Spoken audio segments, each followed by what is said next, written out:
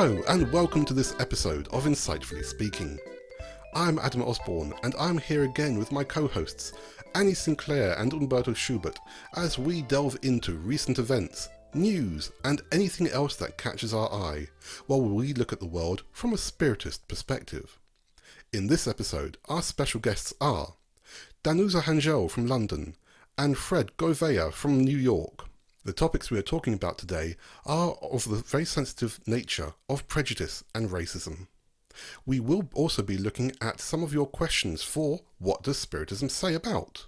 And as always, we will have a moment of reflection with Annie. But first, we have had such great response from everyone who's been listening to us and watching the previous episodes. We've had listeners from the UK, Ireland, America, Brazil, Germany, Australia, India, Estonia, Lithuania, and beyond. So please continue to contact us and follow Kardec Group and Insightfully Speaking on Facebook, Instagram, and Twitter. You can also contact us via the Kardec Group website, www.kardec.org.uk, and you can always email us at insightfully@kardec.org.uk. So let's bring on our co-hosts. Annie, Umberto, how have you been this past month? Well, it's been a month of greater hope for me, at least here in the UK. Spring advances at a lovely pace, and flowers everywhere. Birds are singing, making their nests. But also, in terms of for us, for the COVID restrictions, they are reducing.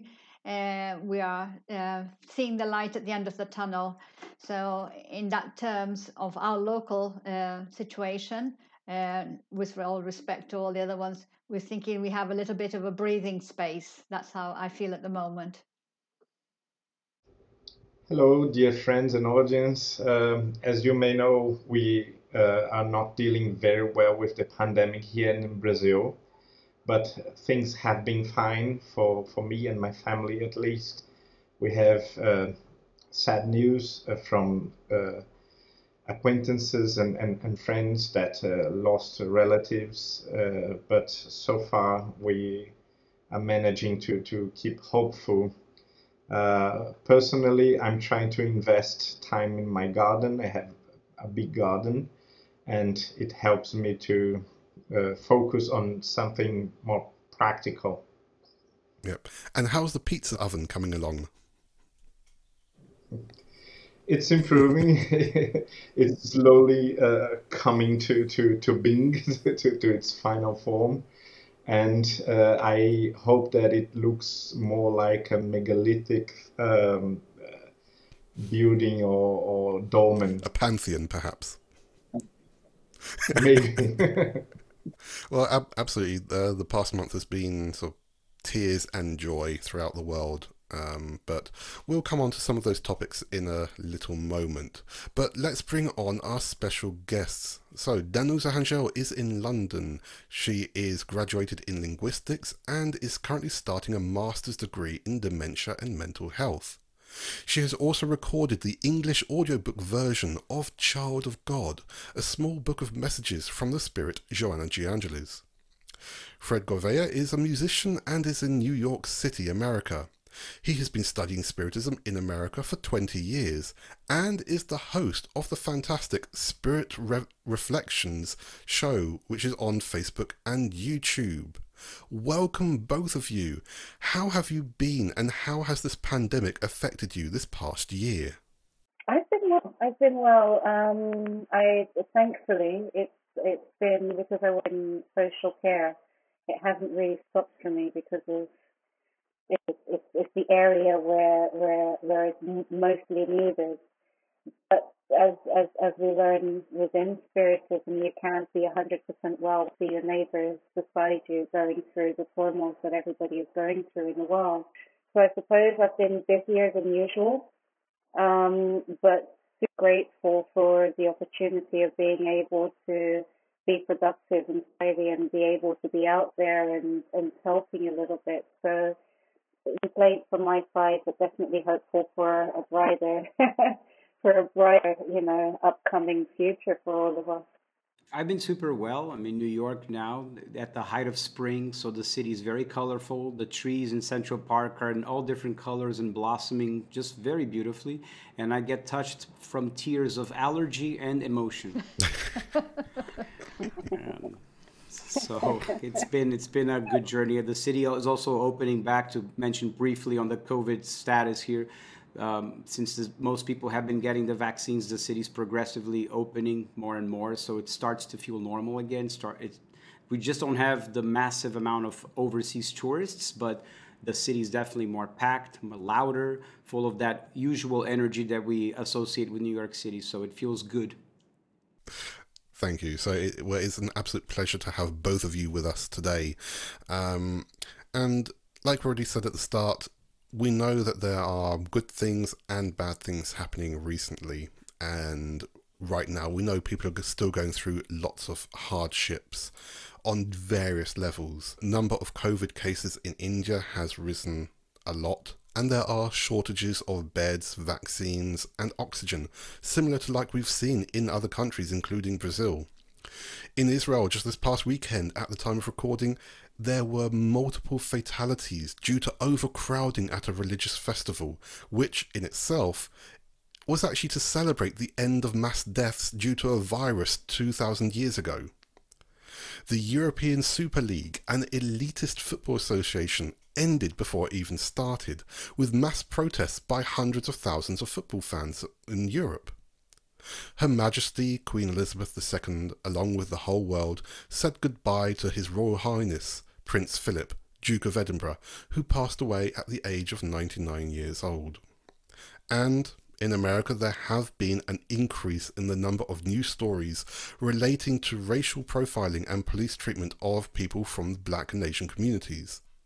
One of the biggest stories related to this has, of course, been the court trial of American police officer Derek Chauvin, who was convicted of murdering George Floyd in May 2020, when excessive force was used by kneeling on Floyd's neck for 9 minutes and 29 seconds.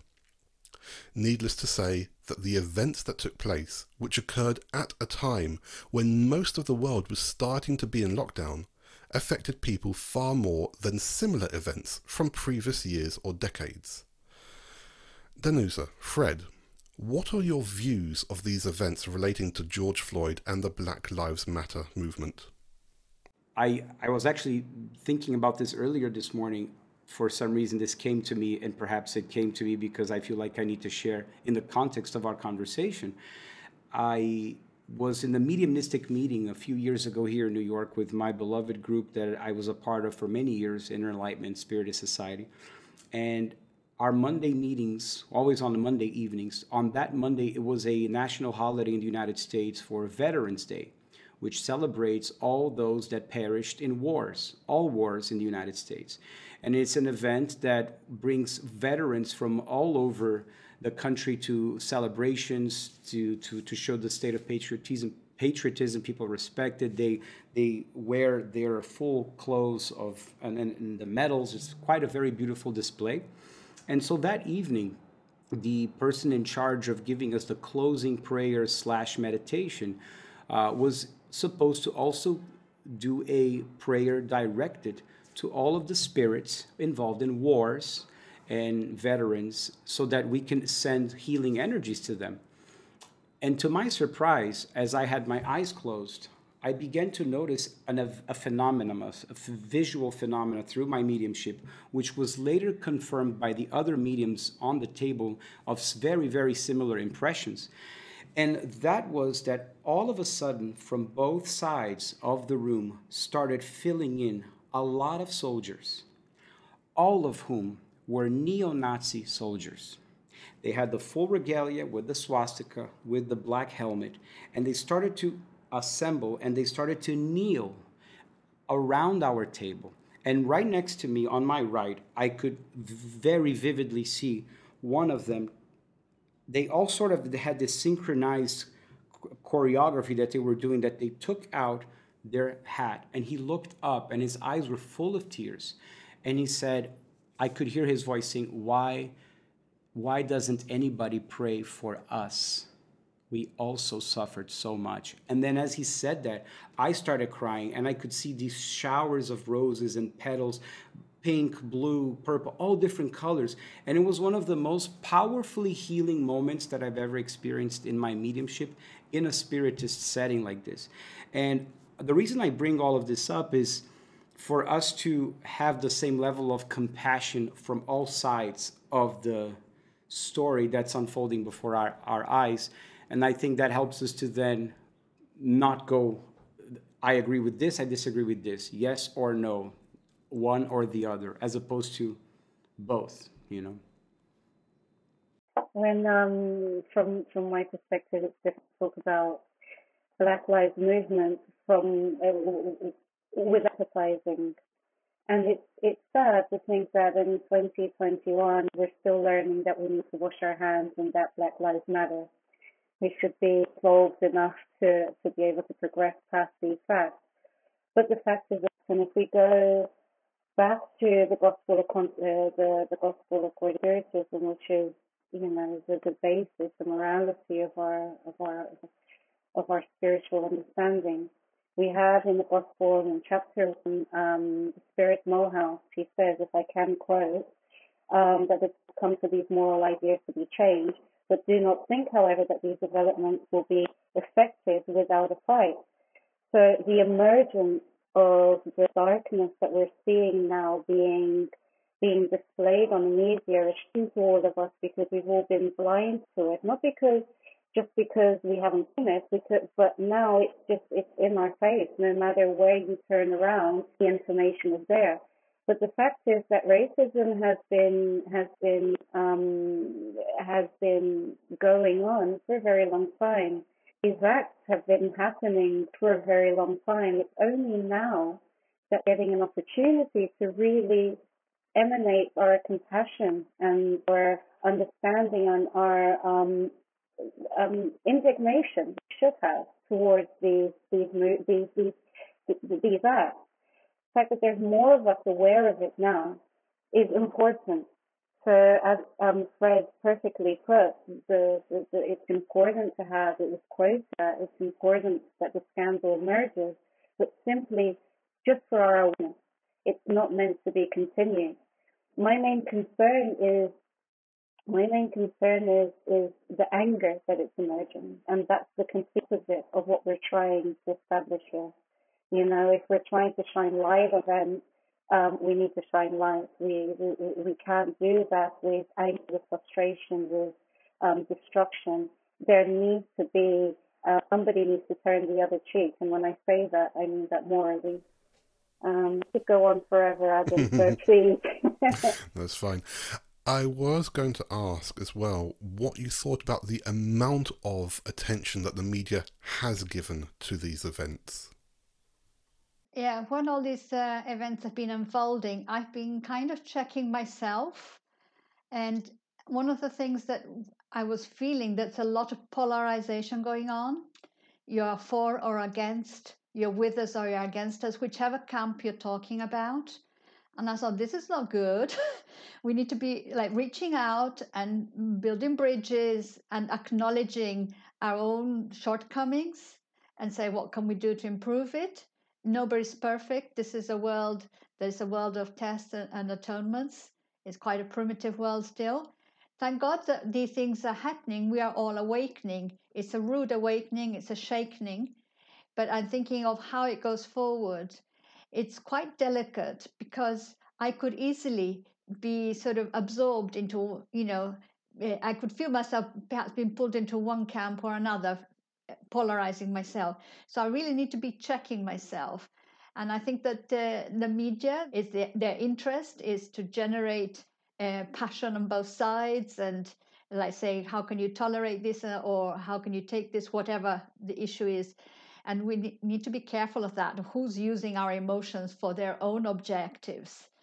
So it's time, I think, for a lot of us to reflect, to go inside, to look at ourselves, at our unconscious biases, our unconscious racism or unconscious divisions that we have. Where are our shortcomings? And face them and acknowledge them and work with them and reach out, because our progress as humanity, we are one family, the human family, and we will need to come together, and we will come together in the law of love.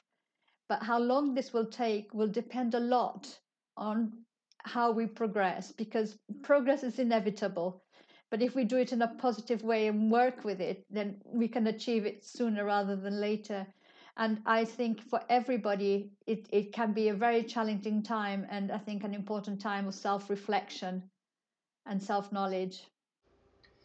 Well, we usually think about this matter as a social issue, but this is only a social issue in its results, because in the fundamental core or in its principles, it is a moral issue and a deep philosophical one.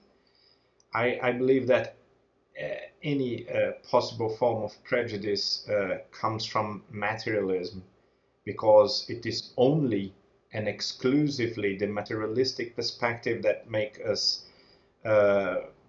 judge on the base of bodies, of our geographical origin or our gender, our financial situation, or any other form of physical judgment that is behind the prejudices that we usually see. Now, when we have a more spiritualistic perspective, we are more prepared to judge everyone based on character, thoughts, and actions, which are the deeds of the spirit, the parts of the spiritual life that we can see. And once we are prepared or used to judge people on the base of this spiritual side, I think we will naturally move to a society without prejudice. And if we think too much about the social aspect of the thing, we may mistakenly confuse the consequences with the causes of these problems. Now, Fred, I was going to ask, because you're in America, how were things during the time of the protests, and even with the recent trial itself? Because I was in America during the time of 9/11 in 2001, and all the events were on TV 24/7. Was it the same case just recently? Certainly was. And I think that it was an important moment for the entire country if they chose to attune to that and turn on their television sets, the most obvious places that they would end up seeing in the nationally televised channels. They were seeing that moment. I think it further reinforces the importance of this historic moment, since the United States is very advanced in its history of civil rights, but at the same time, it always had a lot of issues with Martin Luther King in the 1960s, when a beautiful movement led by a spirit who was truly a missionary spirit, very evolved, elevated, was shot down literally, and caused an internal anger from people, naturally so. And after that, it has kind of been put to the sidelines, and police brutality has been an ongoing issue for decades. So it took that 9-minute video to really light the fire and call people to action, and to put that into a spiritist perspective.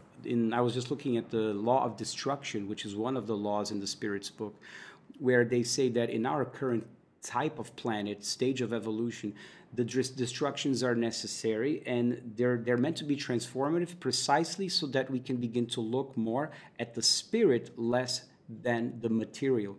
Our spirit's ability to overcome matter, to mention what Humberto had just talked about. And so that as in more advanced planets in the universe, this type of manifestation of quote-unquote destruction is not like this. It's not carried out with drama and violence and pain and suffering the way we are seeing it, because we still need to experience these things in order to jolt our spirits willpower to prioritize the spirit over the material senses. And so I believe it's an educational moment for all Americans of all colors, ethnicities, and backgrounds. And I believe the more that they keep showing it, the more it'll re-educate the power of the police and the way that they interact with society here in this country. Yeah. And obviously it's something that affects everyone around the world too. Now, Annie, you were mentioning about unconscious racism, and it reminded me of how Dr. Arun Gandhi, the grandson of Mahatma Gandhi, talks about the indirect attitudes, the indirect anger, the indirect violence that we have. And it is definitely something that we all need to be aware of. It's something we always need to be aware of, absolutely. Do you think that society is capable of learning from any of these events? No, I'm a definite optimist when it comes to that. I honestly feel we've never been more evolved than we are today.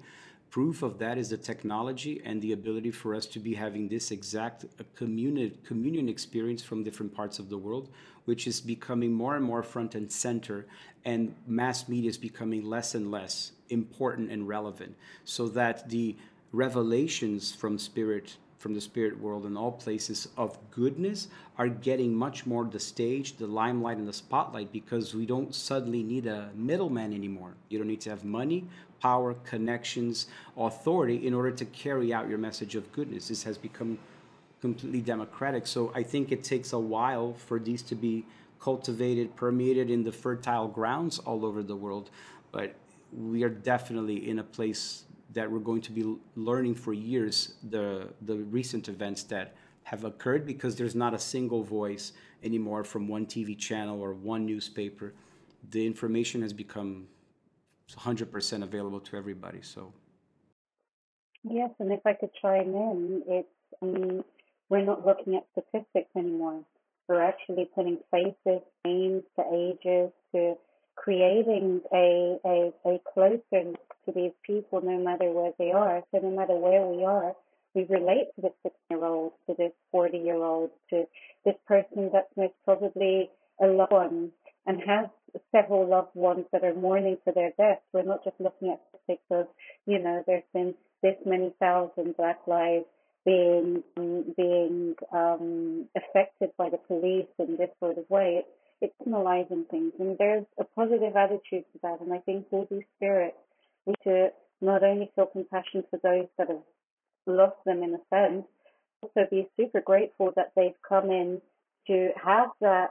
I'm not going to say mission, because I don't think anybody's come in a mission to in this world, but to be able to open the eyes of all of us and to bring us closer together it's about bringing us together. I think the most important message that comes to me when we're talking about race, the reason why we're having so much media exposure is to bring together, it's not to separate us. And the more we understand that, the more we can come together and say, you know what, I notice within myself that there are elements of racism. I notice within myself that there are elements of prejudice. Educate me, help me, let me see myself, because we can only change that we acknowledge. Then there's going to be change. But the minute we come hitting against the wall and say, oh no, I'm not racist, or I don't see things like that, or I'm colorblind, that's impossible. Nobody's colorblind. I don't have a preconception of a nation, of a race. That's because that's our educational system is flawed.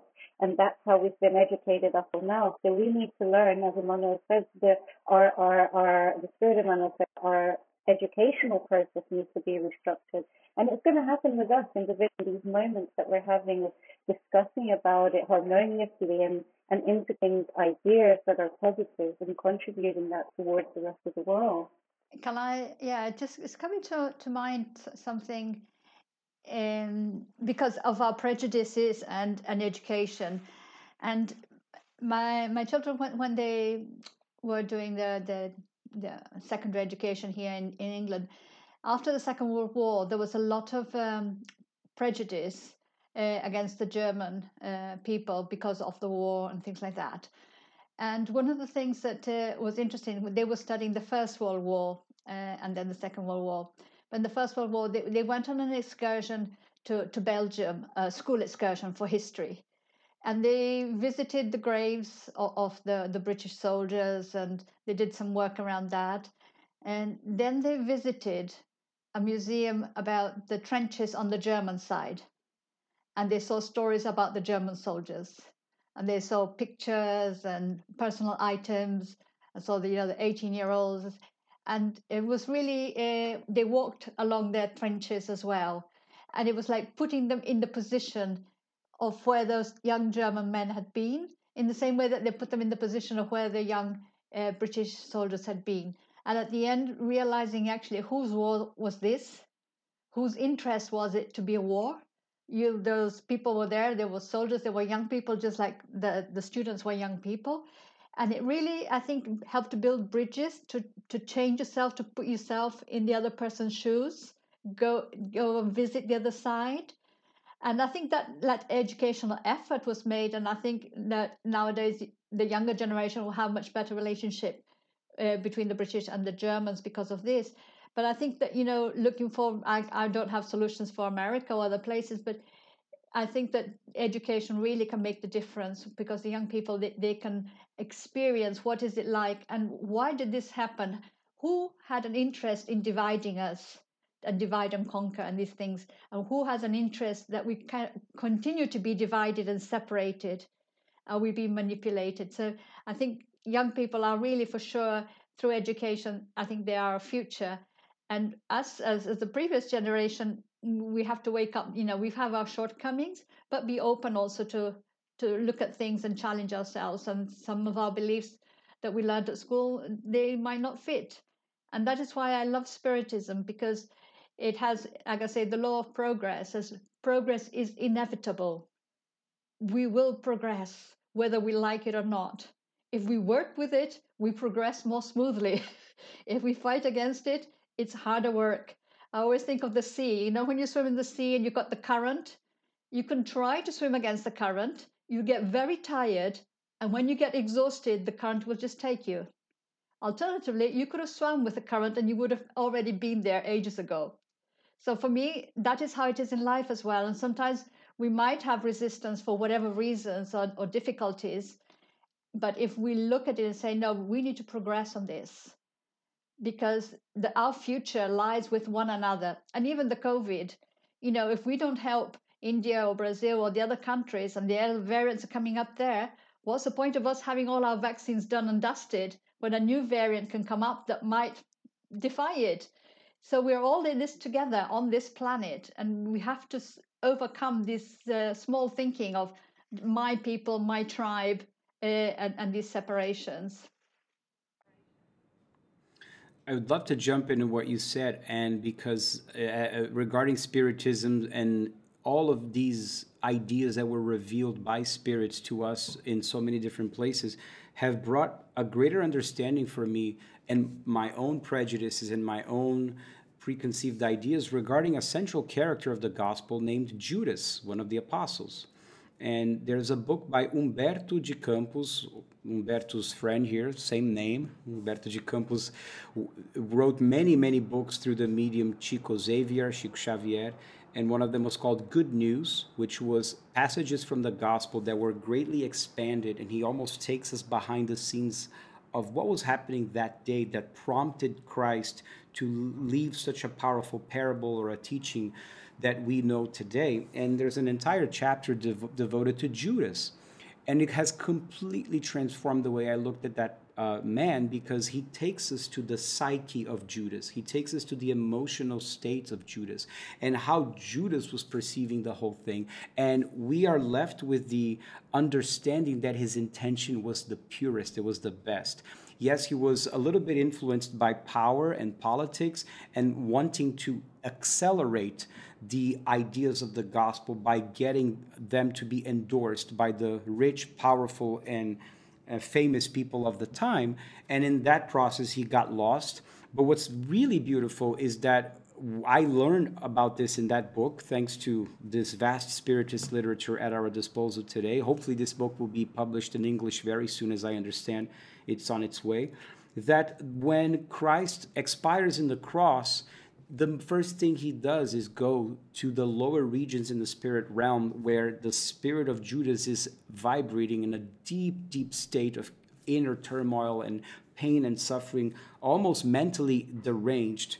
And he describes in the book that Jesus just sits there, cradles, nestles Judas' spirit, and sort of sits there with him until he manages to get him to fall asleep.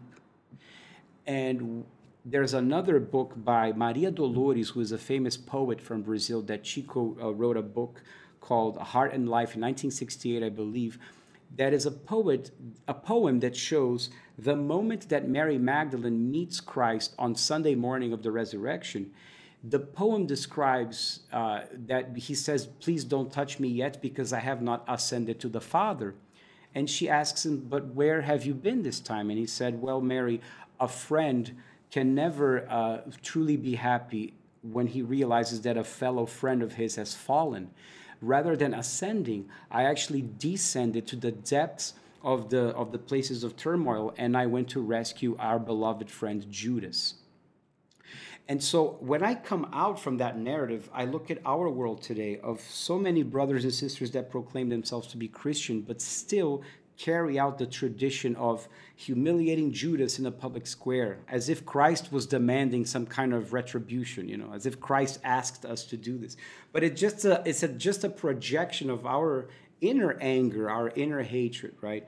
So I will just finish this thought by mentioning a famous a spiritist speaker from Brazil, Haroldo, who says, "Guys, imagine if right now in this room walked the spirit of Judas and he sat there next to us, how would we react?"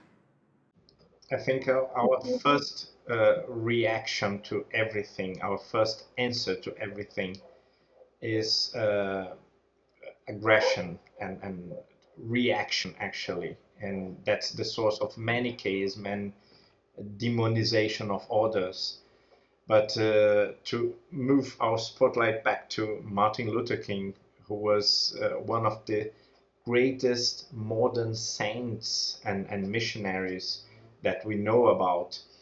The reason why he was so influential and why his revolution was so powerful, so touching, is that it was based on Jesus' principles of radical equality, of universal brotherhood. There is not us and them, us against them. This is the source of all mistaken, of all mistakes. There's just us, and we are brothers, and we are children of God, and our rights, they come from our Maker. We don't need society to acknowledge it. Society will eventually move to this point or in this direction, but our rights are natural because they come from God, from the fact that we received them in our constitution, in our spirit, and we know them because these rights are written in our conscience. Yeah, I'm still reflecting on education. The revelation on education is fundamental for us to evolve. And we have to part from the principle that the only perfect being that has walked on earth is Jesus. Then everyone else has their flaws, their concepts and their notions that have been erroneous. So the study of biology, the study of where we came from, the study of the genes, the fact that every single one of us is meshed into each other. We all originated from Africa. The fact that,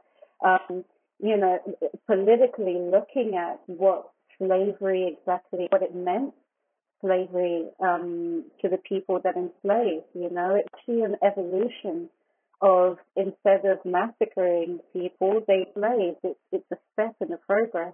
And we look at everything and we criticize everything in a shocking way, which if we had education, that foundation, that education, would be able to look at it less judgmentally, more constructively.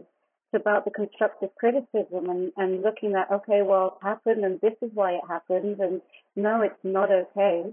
No, we won't accept it, but we're not going to hate it. We're not going to be, we're not going to make this a division. It's something that is emerging out of the law of cause and effect, out of consequences, because we're in a universe that has, perfect laws, which we have to deal with these consequences now, and how are we going to manage them? And I don't believe we can manage any of this unless we reform the way that we are educated. And Anna brought the example of the schools here, and thankfully there is gradually starting to bring this unity, relations with people, and trying to put ourselves in other people's shoes. That is important, to start developing empathy, for children to start developing empathy, children to start understanding, because then they're definitely going to be our future. They're definitely going to be the frontispiece, and these are the spirits that are returning and being re-educated, and I think we're all open to that. I'd have to completely agree that education is so fundamental for us, and especially right now, because where there is a lack of education, there's an increase in false information, there's an increase in discrimination, an increase in profiling, we know that these things have increased this past year. At the start of the COVID pandemic, members of the Asian community were targets of physical and verbal abuse because of where this virus started from. Asian stores and Oriental sections of supermarkets were heavily vandalized. Here in the UK, black people were repeatedly stopped while driving just to get takeaways because of racial profiling by the police. Anti-Semitic and homophobic abuse has increased online to an extent that many people are now afraid that physical hate crimes will actually increase when more COVID restrictions are lifted around the world. Now, considering that we are in the 21st century, slavery has been abolished in most of the world. Political correctness has provided a level of awareness against racial prejudice in the media. Schools do teach historical facts about discrimination and its impact on societies. And we live in an age, like we said before, where information is easily available within a couple of seconds. Why do we still see prejudice and discrimination nowadays? I would just say it's just because of our stage of evolution. Because we are still very self-centered. And as long as we are self-centered, we can't see the other. So if you consider reincarnation, for example, I might be reincarnated in a particular social group or ethnicity or nationality or whatever, a particular group, this life. Next life, I might be in a different group. And I might need to be in a different group to actually experience what it's like to be in those other shoes, literally. But we are still very primitive. So we have the ego is still at the center. We are still very concerned only about ourselves. And that, I think that is where the issue lies. Know thyself. That's one of the principles. And our lack of unawareness of ourselves is really causes us to project outside our shadows. So if we look at any sort of prejudice, discrimination we may have about other people, it usually is a reflection of something in ourselves that is unresolved. So when we look at that again, and I'm going to keep on shining and hitting on the head about self-awareness and education, is once we get to know ourselves, if we start doing that inner journey. I mean, COVID is wonderful at putting us all inside our homes, inside our offices, and make us really look at ourselves or who we are. and what it is that's inside, and we can't run out and try to disperse ourselves with the world. We really have to stay in and have that inner reflection. Unfortunately, what's come out isn't pretty. That's where we're getting our depressions, getting our anxieties, and we're getting our discriminations and prejudices and everything just emerging and coming out. But again, it's like the Lord. It's the dirt coming out from underneath, that river where we want that water to come out, and we want these things to come out gradually. But we need the support. This is where our faith and our understanding and our beliefs and the unity uniting and saying, you know what, I feel similar to this, or you know what, this is okay. I understand that there's that shadow, but it needs to be retransformed. So I think it's really a lack of self-awareness that these things have been portrayed. And like Annie already said, it's the world of transformation still. We're going into the regeneration process, but we're still expiating. We're still expelling that which is dark, which has cultivated within ourselves. Just as a curiosity, some very recent surveys among the Brazilian population show that intolerance and prejudice are heavily correlated to age. So the older one is, more likely to be, for him or for her to be racist or to have homophobic, transphobic, or whatever sort of prejudice we can imagine. So I think this is a small sign that education does work a lot. And Bertha, if I can actually affirm point, if we look at I look at patients with dementia. Once you get into a stage where inhibitions have been reduced, where the memory is there being sorted, and all of the polishes of the world is removed, the atrocities that come out is it's shocking to society. To me, I look at it and it's like, good, okay, well now we can see face to face the arms. And we're seeing a rise in dementia in society, and then we wonder, why is that? So we're here on earth to experience on earth, and to try to live through in this carnal cage which the spirit is in, and to try to really face it, look in the mirror, and to be able to see. And I keep on wondering in the spiritual plane what that experience must be for the spirit to be able to see themselves expressing themselves as they are, where you'll see the red comments and you see the prejudice, and it just comes out as clear as day. So it's not about being afraid of it or shunning it or judging it. It's not accepting it, but being aware that yes, it's there, and that's how it's been in the past. There's a reason for it. But what are we going to do with it now? What's our projection for the future? I think with every generation, we develop greater consciousness as a result of the inheritance of victories that the previous generation was able to manifest in the physical world. And so the younger generation automatically reincarnates with that extra baggage of spiritual insights and greater consciousness, and spontaneously vibrates in that because it's a collective acquisition.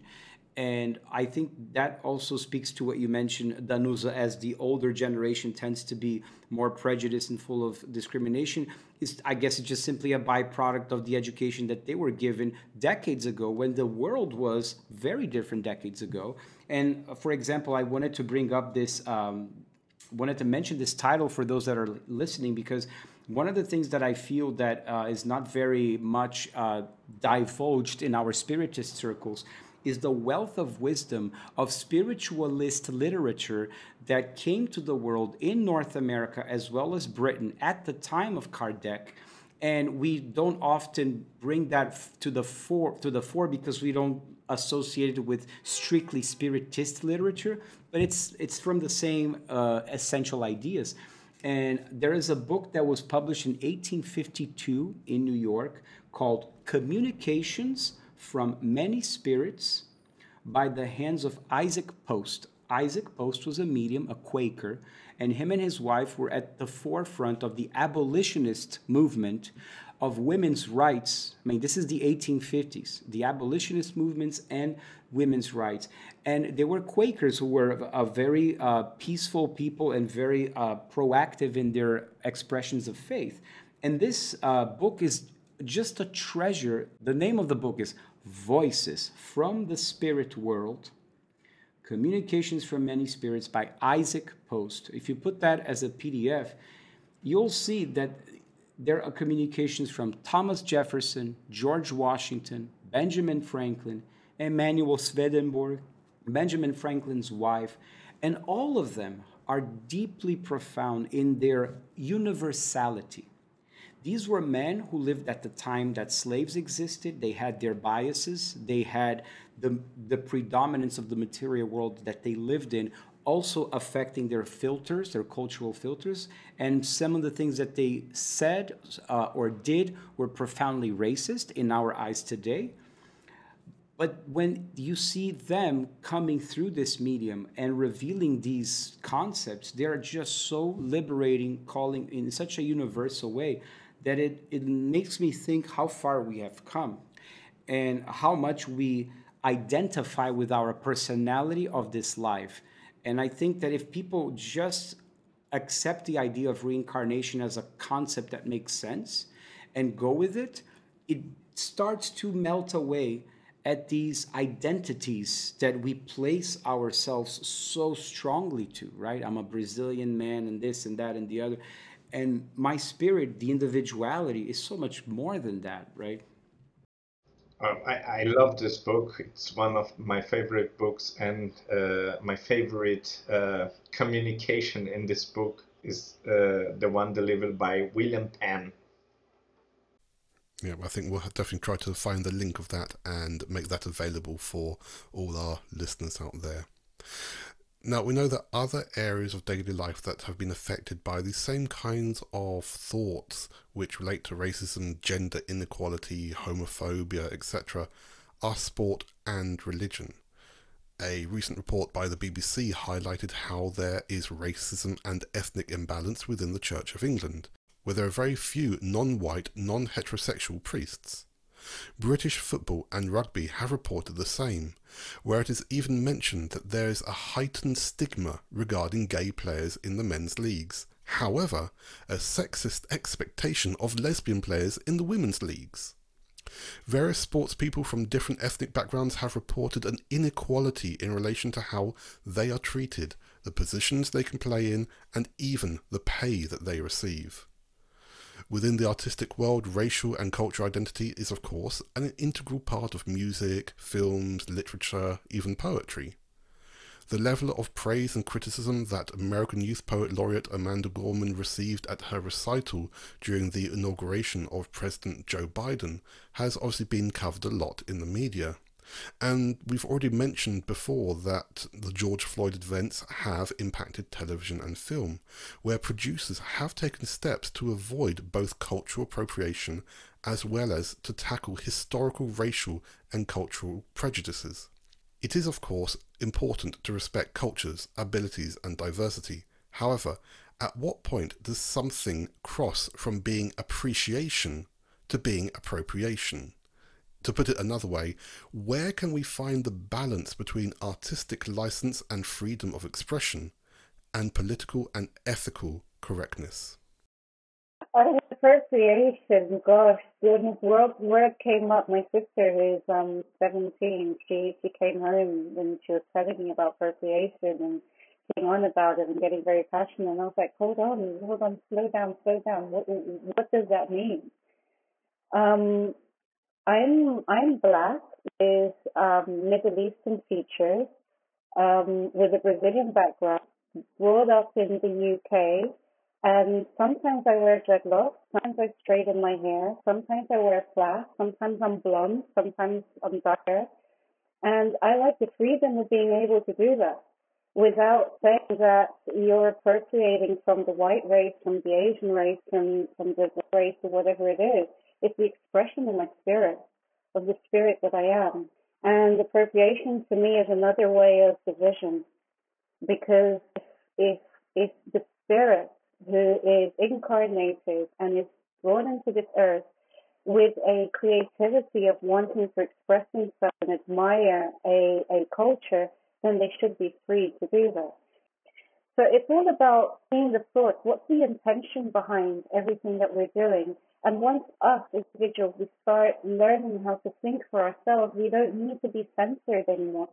We don't need to be, we don't need to have external images to validate who we are.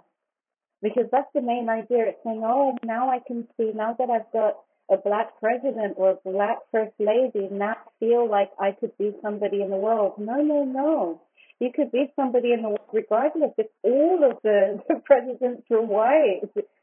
You know, it's this notion, although there's a beauty in being able to see different ethnicities popped up and seeing them being expressed and showing their beauty and the expression of their beauty out there.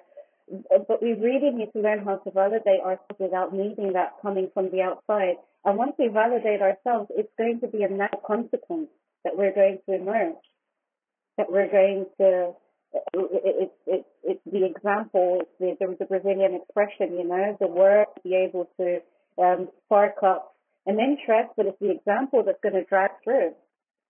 So what's the example that each individual is doing in our life? But in an institutional sort of way, I think it's important that we're talking about it and that people are trying, the people that have the power are trying to make changes and are awakening that sort of concern and taking it seriously. It's sort of valid, isn't it? But it's important for us to really think about it as individuals. What is it that I can change within myself before trying to go out there and complain about what's being changed in the world? I think this is another issue in which we have to discern the material from the spiritual, mental aspect of what we are discussing, because tools, techniques, objects developed in geographical isolation, in centuries or millennia of geographical isolation, and we immediately identify them and relate them to Africa or to Japan or to Brazil or whatever other country we may imagine. But cultural objects are carriers of meaning, and therefore they are ultimately spiritual products, and they do not belong to a specific gender or to a specific ethnical groups, in the sense that they are carriers of meaning. They are symbolic forms to signify or to mean something. And as spiritual objects, they belong to spirits. That was so well put. I'm at a loss of words. Well, it is a difficult subject to think about, because again, where can one thing end and another thing start? It just comes immediately. I'm with Danusa with freedom. I'm all for freedom of the spirit, but my freedom ends when your freedom begins. My rights end when your rights begin. And it's about where are those boundaries with each other. And to piggyback on what Anne just said, it goes back to that principle in the gospel about, to the same measure that you evaluate and judge others, you will be judged in the same proportion, the same measure. And that's just not an outside tribunal, but our own conscience. And so to the extent that we look out into the world with such policing impulses, you can't, you cannot, you're supposed to, you're not supposed to. This is a state of inner turmoil that's just merely being projected into things out there that we're observing in the news. And so if I'm able to radically, using Martin Luther King's revolution, radical universality and nonviolence, right? If I can radically shorten the measure that I look out into the world filled with judgment, then the more I set myself free. And this also comes to mind that other maxim of the teaching of Jesus: you shall know the truth, and the truth shall set you free. It's an inner truth. It's nothing from out there that's going to set me free. It's an inner knowing through knowing ourselves, as Danusa mentioned, know thyself, that's ultimately going to set me free from judging the world in a way that confines it, suffocates it, or puts labels of condemnation in some way, right? Well, maybe the first reason for not pretending in Brazil, not pretending being black, because there are some very small social protections to the black community, for example, is honesty and the fact that it will harm your own identity. So you may love Japanese culture, and it may be a nice feature of your own life, but once you start pretending you're Japanese, you may lose touch with reality and end up not understanding and recognizing what you really are and what your roots are, and to have an identity, even in this more material aspect, like how is my body, and which gender do I have or assume, or whatever. This identity is important to ground our life, our consciousness in a given history that we cannot just make up at will. We know that there are positive things happening, especially within the younger communities. For example, students at Pimlico Academy in London recently formed a protest against uniform changes that would prevent, and I quote, haircuts that block the view of others, or would also mean that Muslim girls couldn't have hijabs, the traditional head covering, which are, and I quote, too colourful. British charity The Little Princess Trust, who makes wigs for girls and young women who have lost their hair due to cancer treatment or other medical conditions, was influenced by an 11-year-old girl called Carly Gorton from Norfolk, who petitioned them to start making afro hair wigs, and actually donated her own hair to be used in one of their first wigs. Now, thinking from a spiritist perspective, how can we help promote diversity, acceptance, tolerance, and respect? Diversity, again, I think it's bringing us out of ourselves. When we're in a position in which all we can worry about is ourselves, and the spirits call it selfishness, but it's like an egocentric kind of living, you can't see anything else. And diversity, I think, in a way, is showing us the diversity of God's creation, and that we are not the only ones, we're not the only way, and it helps us to bring us out of ourselves. That's what I think, and make us curious about different ways of doing things, different ways of living, different ways of expressing yourself, not to be threatened by it. But like we always say in my work, there's an expression called professional curiosity. So when you see something that's a bit different, ask them, why is that different? What does that mean? Tell me, show me, share with me, rather than saying, that's different, it must be dodgy. So that movement towards looking at the other and finding what are the things that bring us together, what are the things that are different, but we can be different and still be together and not be threatened by it. Those are my thoughts at the moment. When I first joined, I first started studying, it was about 12 years ago. And at the time, I remember when we were projecting the studies, and we could see everybody in the study group, and I sent it over to a family member in Brazil, and most of my family is of Black origin. And the family member turns around to me and says, "Whoa, that's a lot of white people." You know? And so he said, "Why there are no black people in your study group?" And I said, "I have no idea, because this is fascinating. This is so good.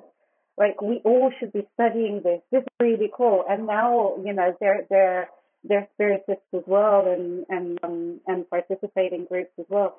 But I think the main way of promoting diversity is putting ourselves into places that are diverse, that are different from us. And then once and try to find something that we can relate with, and I remember that some of the ideas that was completely new to me as Danusa, but not as an immortal spirit, it was new to me. It just took a little while. I was like, okay, well, it didn't quite make sense. Let me just try. Is this just, it feels right. It just doesn't sound right yet to me. Explain that properly to me. I can respect it, but how can I integrate that into my way of being? And we can do that with philosophies. We can do that with music. We can do that with art, with culture. And there's so many different ways of putting ourselves out of our comfort zone and integrating something that's different. I think that's the best way of promoting diversity, rather than expecting diversity to come from the outside. Yeah, I think this is a perfect segue, Danusa, what you just mentioned, because I'm in my mind trying to how to best answer this question. And I think the question, I try to answer the question first with the question, what do you mean by diversity? Because if I want to pull a thread from what Humberto mentioned earlier, there's material things, there's cultural things, there's spiritual things. Do I want spiritual diversity, material diversity, moral diversity? Because, for example, in the spirit world, there is no moral diversity. The regions in the spirit world, the cities, are grouped together by affinities of intellectual pursuits of people that are doctors or like music or like the arts. They tend to band together because they share that affinity. And there's also moral affinity. If they've acquired bigger virtues, they are less materialized in a dense way, so they're able to ascend to higher frequencies and dwell there. Whereas those spirits that haven't achieved that degree of purity simply can't access. So promoting diversity in what way? If it's purely in a material way, then I also need to be able to understand in my own conscience, what movement does my spirit need to make in this context that is going to be ultimately beneficial for my spiritual growth. Because I take this and I try to tie it to that passage in the gospel when Jesus says, "Who is my mother? Who is my brother?" And he says, "In truth, the one that does the will of my Father who is in heaven. That's my brother. That's my mother." And so this is an affinity that we share, and we want to draw people near to us that are like us in that sense, right? And so I think we need to be able to, I just, when I hear a lot of these counter movements of excessive political correctness and excessive, like the cultural appropriation that your 17-year-old friend Danusa came in very self-righteous and just bombastically, raising that flag. If it's purely from a material point of view, it can blind our spirit, right? We can get completely lost in this. And as Humberto said, we need something to ground us, but we can't get stuck on these labels that are just making everything more complicated than it really needs to be. I wanted to say something that, based on what Fred was just commenting about diversity, and it's something that I normally say, and I believe it has an element or it's true. So maybe if I'm not, please correct me. But when we are in the spiritual world, we are with like-minded people. We are with people on the same level as us, with the same level of morality. When we come in for an incarnation, this is our unique opportunity of being together with people who are different, of different levels of evolution, or of different things, and that we learn from one another. So although our bodies are human bodies, we might live in different areas in the spiritual world, but when we come into the earth, we share the experience with this diversity, with this variety. And I think that as God intended, there is some profit from it. There must be something that we can gain. And maybe we don't totally understand, but I think it's by looking at the other and seeing what do we see in our neighbor who might be different to us, and what do we see, what is common in our humanity, what's common in our spirituality. So they might be from a different culture. Well, I mean, this is a very, I guess in New York it's the same, but in London there's such a, I mean, a variety of cultures living side by side, and sometimes you don't understand their culture. You don't know why they do certain things. And I was a community healthcare worker, and I'd go into lots of different houses, and I had to learn lots of different customs because people would take offense if not. For example, if I went into the home of somebody from Afghanistan and they just had a baby and I'm checking their baby, they would offer me tea and I'd say no thank you. They offer me cake, I say no thank you, because I'm working and I don't want to be distracted, and I don't want to need to go to the loo in the next house. So I'd say no, no, no. And then in the end they kept offering and offering, and then finally the one of the young persons in the house came and said to me, please ma'am, accept something, because if not our house will not be blessed, because you have refused all our hospitality. And I was like, whoo, no idea, no idea. I was like, oh my gosh, I didn't realize that for them, in their culture, that was really important. So I'm refusing because I'm on my project, I do my job, and I don't want to cause an inconvenience. But for them, because I've gone into their home, although it's in a professional capacity, if I don't accept their hospitality, that says bad things about them as a family. They feel cursed, they feel bad. So I said, no, no, no, okay, let's see, show me again. And in the end, I said, look, I'll take some cake, wrap it up for me, I'll take it with me, and I'll have it when I have my coffee break. And they could all breathe. And so then after that, when I went into other homes and people started bringing me things, I said, aha. I said, look, I can't have it now, but we can wrap it up and take it. So I quickly cottoned on, and it was a good thing because I got lots of lovely treats. But it was just about learning about a different culture. And it was new to me. I'd never met somebody from Afghanistan before. I'd never been into their home before. And it was unusual. So thank God that that person came to me and said, look, we really need you to accept something, because if not, it's going to be bad for us. And then the penny dropped. So I think that's like a simple example I give. But it's one that if I wasn't living here in London and having that exposure, I might never have that experience. And that makes me think about, you assume that everybody lives like you do, like your family life, it's not, and doesn't mean that it's bad or it is different, but we have our humanity in common, and you can find those bridges of the things that connect us. But we're not all going to be clones, all the same, because we do have this, when we are different spirits, we have all our creativity, all our different levels of evolution, our different experiences, which will manifest in some way in the way we live our lives. Something like that. Just for you guys to know, the rule of hospitality is also valid in Minas Gerais, Brazil. Very true. Never refuse. And certainly good food comes from that region. But just going to what you were saying, Anne, and what other comments that Fred was saying as well, is that we have these labels, and one label is the word neighbour, and we have a certain expression that's been around, written down for over 4,500 years, which is love your neighbour as yourself. Is humanity at a stage where we can actually start to learn what this actually means? Well, I mean, the fact is that there's more that unites us than separates us, regardless of diversity. There's much more.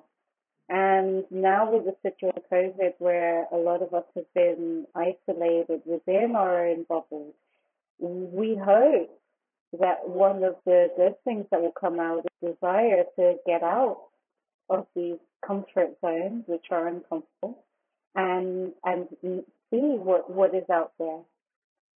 And I don't know, when we have our material freedom taken away from us and we realize, we start reflecting, the hope is that a reflective process is happening within each one. And we're starting to notice, that neighbor that you never said hello because you were too busy running out to go to work or because your times didn't integrate. Now that you're at home, you can hear them through the walls or downstairs, or, maybe now you want to knock on the door and check out to see how they're doing, no matter where you are in the world. So there's potential for it, and there's definitely a reason for it. There's an excuse for us to come out of our comfort zone and to really get out of our own segregation, because I think segregation isn't just the outside world. It's an internal construction that we only want to stay with spiritists. We only want to stay with Brazilians. We only want to stay, because that's more comfortable. I've known so many, and this is a judgment, this is just a reflection, of Brazilians in the UK that go to Brazilian shops to buy Brazilian food. Well, why don't you try something different? Go into Tesco, try something a little bit, that's outside of your comfort zone. So that's a mentality to me of segregation. And yes, we want that comfort of always of what is known to us, but it's really important for us to put into situations that are different, listen to something that's different, that's a little bit odd to us, so that it stops being so odd. But cheese bread is so wonderful. Sorry. Pão de queijo. I know, I'm guilty of it too. Yeah, there are some things one just has to keep. But this sort of self-segregation is very sad, because it's also a form of self-limitation to some extent, and this is a good way to avoid growing and changing and learning. And I would say, Adam, at first, if you send that question, are we ready to love our neighbor as ourselves? I could turn to statistics today and say no. And I can mention the suicide statistics, where by the sheer number of suicides that happen on the planet today, that number is far greater than all the wars, all the victims of gun violence, than all of the other diseases combined. And the number keeps growing. So that leads me to that realization that we need to learn to love ourselves first in order for that to start reverberate outward and reach the neighbor next to me. And I think we've been conditioned by organized religion and by authority figures, monarchies, and systems of oppression for so many centuries to jump to punishment. You're guilty, you're innocent, you're free, you're in jail.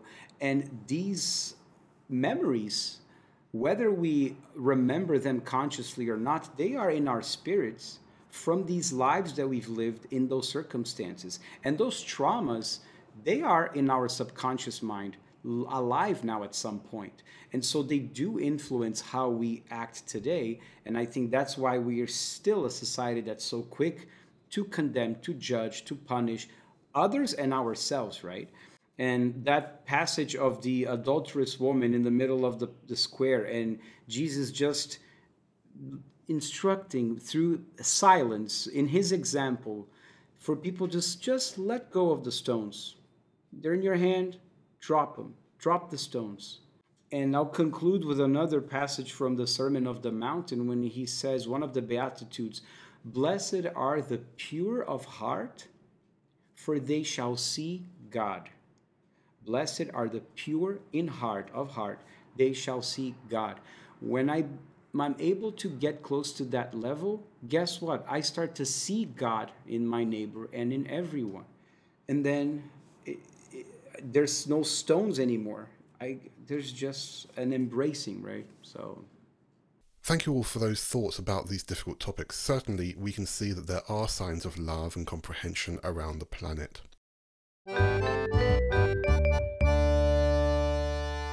We have this question from Anna Julia. What does Spiritism say about abortion? Annie? Hi, yes. This is a question that comes up a lot, that is in the Spirit's book. It is a question that you could have a whole weekend of workshops to work on. It is a very deep and complex question. It is one also that causes a lot of polarization, in my experience. People tend to have very strong opinions on one side or another side. And I'd like to just at this moment take a step back from that. I'd like to say, when you're talking about abortion, I imagine that you're talking about a provoked abortion, a termination, because an abortion is a loss of the pregnancy, which could be spontaneous, like a miscarriage. It could be a missed abortion when the baby dies but is not expelled, or it could be a provoked abortion when something is done, some action is done to end the pregnancy, whether by the person themselves or other people. Abortions, provoked abortions, terminations are as old as humanity on earth. You will find in the Egyptian papers potions for abortion, in the Roman times, in the Greeks. It is something that humanity has been exercising. And therefore, it's not going to have an easy solution very quickly. When we look at it from a spiritist perspective, is thinking, we are here for an experience. We are here for a moment of evolution. And if a pregnancy comes to us at a moment when we think it's not the right moment, or we are not ready for it, or we don't want it, I think that the question is, rather than saying that this is bad, you shouldn't do it, because if you just go along that line, which is like the church's line and things like that, you don't get any reflection, you don't get any growth from it. So I would just like to leave the question, if somebody is considering an abortion, okay, I must make a parenthesis here. Abortion in the UK is lawful according to the law of man. I know in countries like Brazil, it's not lawful according to the law of man. But in terms of the law of God, what it is, so the spirits in the Spirit's book say, oh, it's a crime. What do you mean a crime? You don't want to criminalize people who are perhaps desperate. You're saying it's a crime against God's law, which is a law of love. And how are you transgressing the law of love? By having a termination. I would suggest that people, if they're considering to have a termination, that they think about what it is that is motivating them to do this. What are the obstacles that are in the way that seem so unsurmountable that this seems like the only solution? I invite people to try and talk to others, to find support with others. Of course, abortions might be the result, people are choosing them because they're the result of violence, they're the result of shame. They could lead to shame, they could lead to death. I mean, in some families, there's lots of very complex issues. So I would go with Fred earlier on with the story of the adulterous woman when Jesus says, let go of the stones. Let's not be throwing stones at people who are having this dilemma, because there for the grace of God go I. We only know that if we had the same situation, would we be able to make a balanced decision? So it's all about growth and development and thinking, if I feel that it's too hard for me to have this pregnancy now, this is too difficult, maybe this experience then will revisit me at another point and it will carry on to be difficult because that is the lesson. Is there a different way of finding a solution?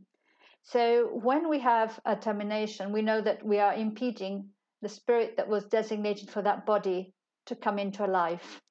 So we had the opportunity, somebody gave us opportunity to come into life, to have a body. The spirit that was trying to come in that way might be a loved one of ours that's coming to actually help us. But it might not seem like that at the moment because of the situation.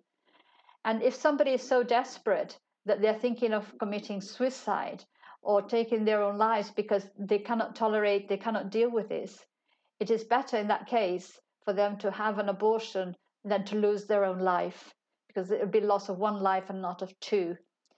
This is not an easy topic, and I want anybody who's listening who might be considering it to think outside the box a little bit and see if you might not be able to find a different solution. But if you've done this and you feeling guilty, don't feel guilty. We just talked about love yourself, forgive yourself, everybody makes mistakes. We've all made mistakes. We're all had hundreds and hundreds of incarnations. For sure, all of us perhaps have been there at some point or will come to that point. So don't be hard on yourself, but just think, okay, this is a mistake. What can I do differently? So what was it in your motivation that you feel you need to address? Do you need to overcome your fear of the judgment of others, your fear of not having enough provisions, your fear of losing your youth, your fear of being considered an outcast? What is it? Where did that fear come from? And that is where your key issue is. And that will come up again, because all our key issues, they come up regularly. And at some point we will conquer them, because progress is inevitable. So, first of all, love yourself, embrace yourself, because we are all God's children, and let no one pick up the first stone to throw it, because no one has that right.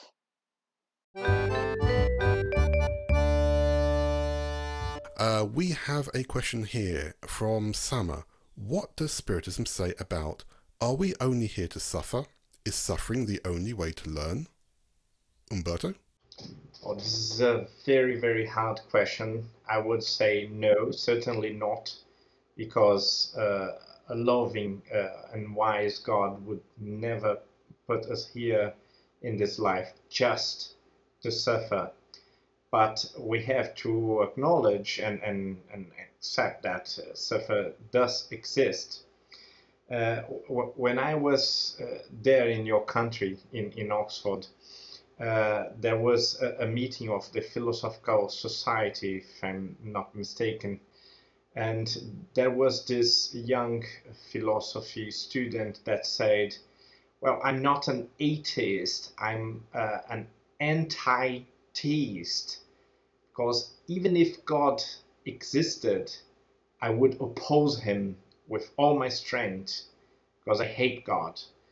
Well, this is quite shocking comment or expression, because first, because it's not very philosophical.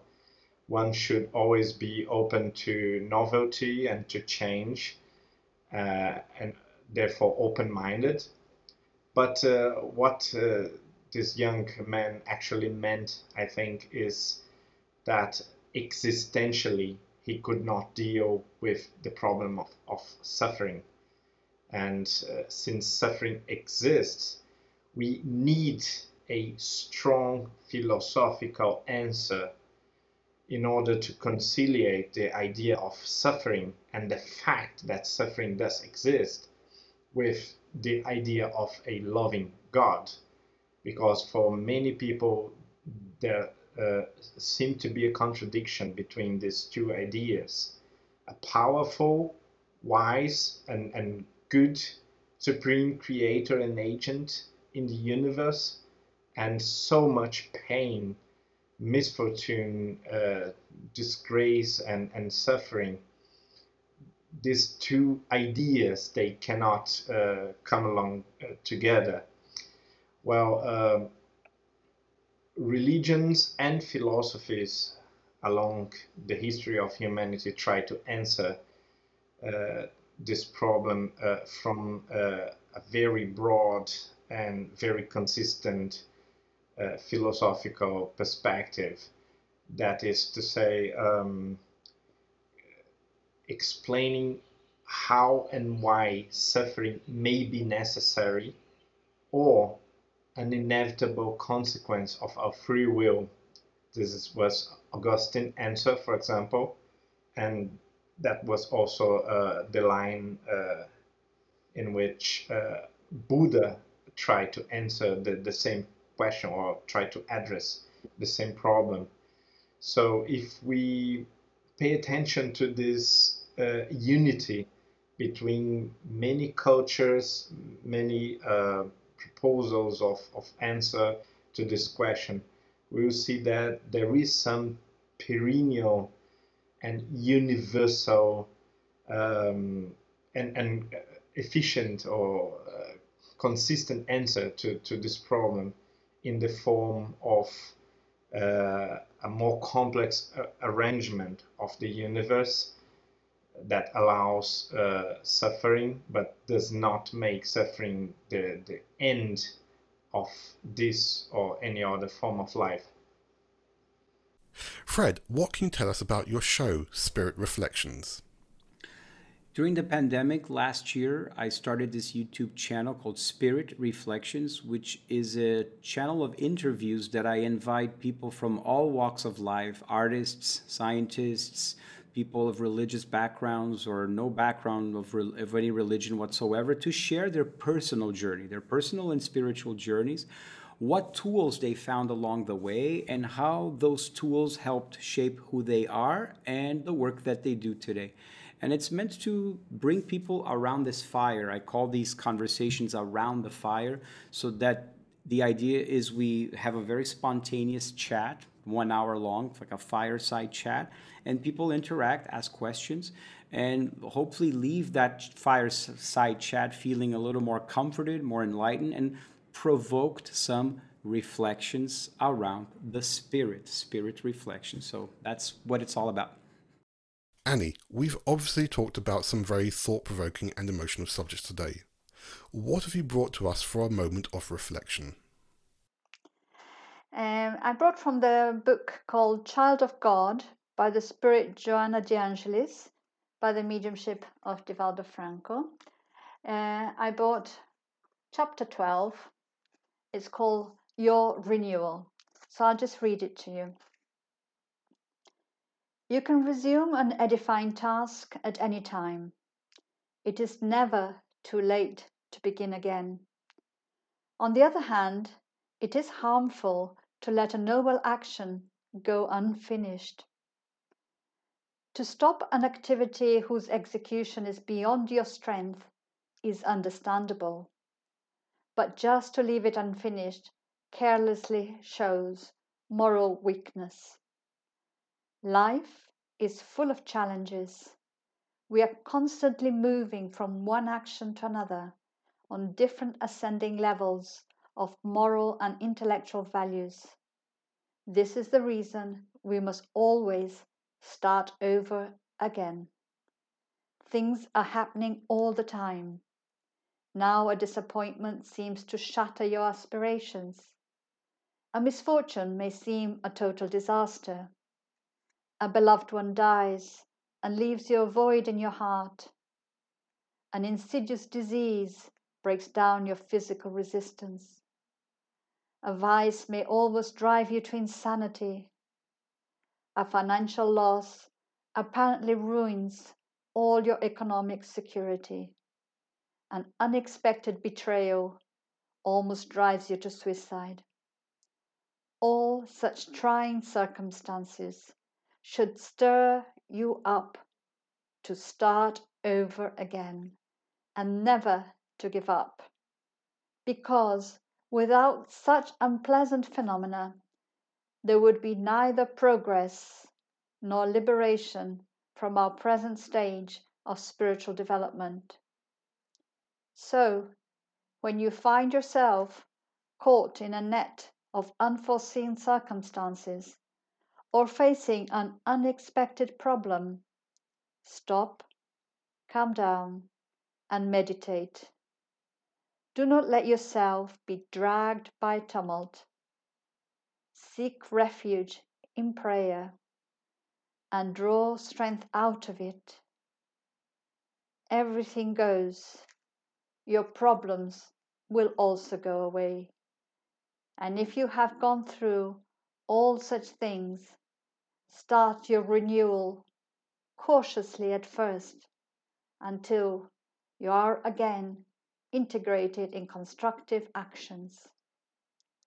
Your renewal is the first step towards coming happiness. Well, friends, that's it for this episode of Insightfully Speaking. Don't forget to send us your thoughts and comments about this episode. Send us questions for What Does Spiritism Say About. Continue to follow us on Facebook, Instagram and Twitter.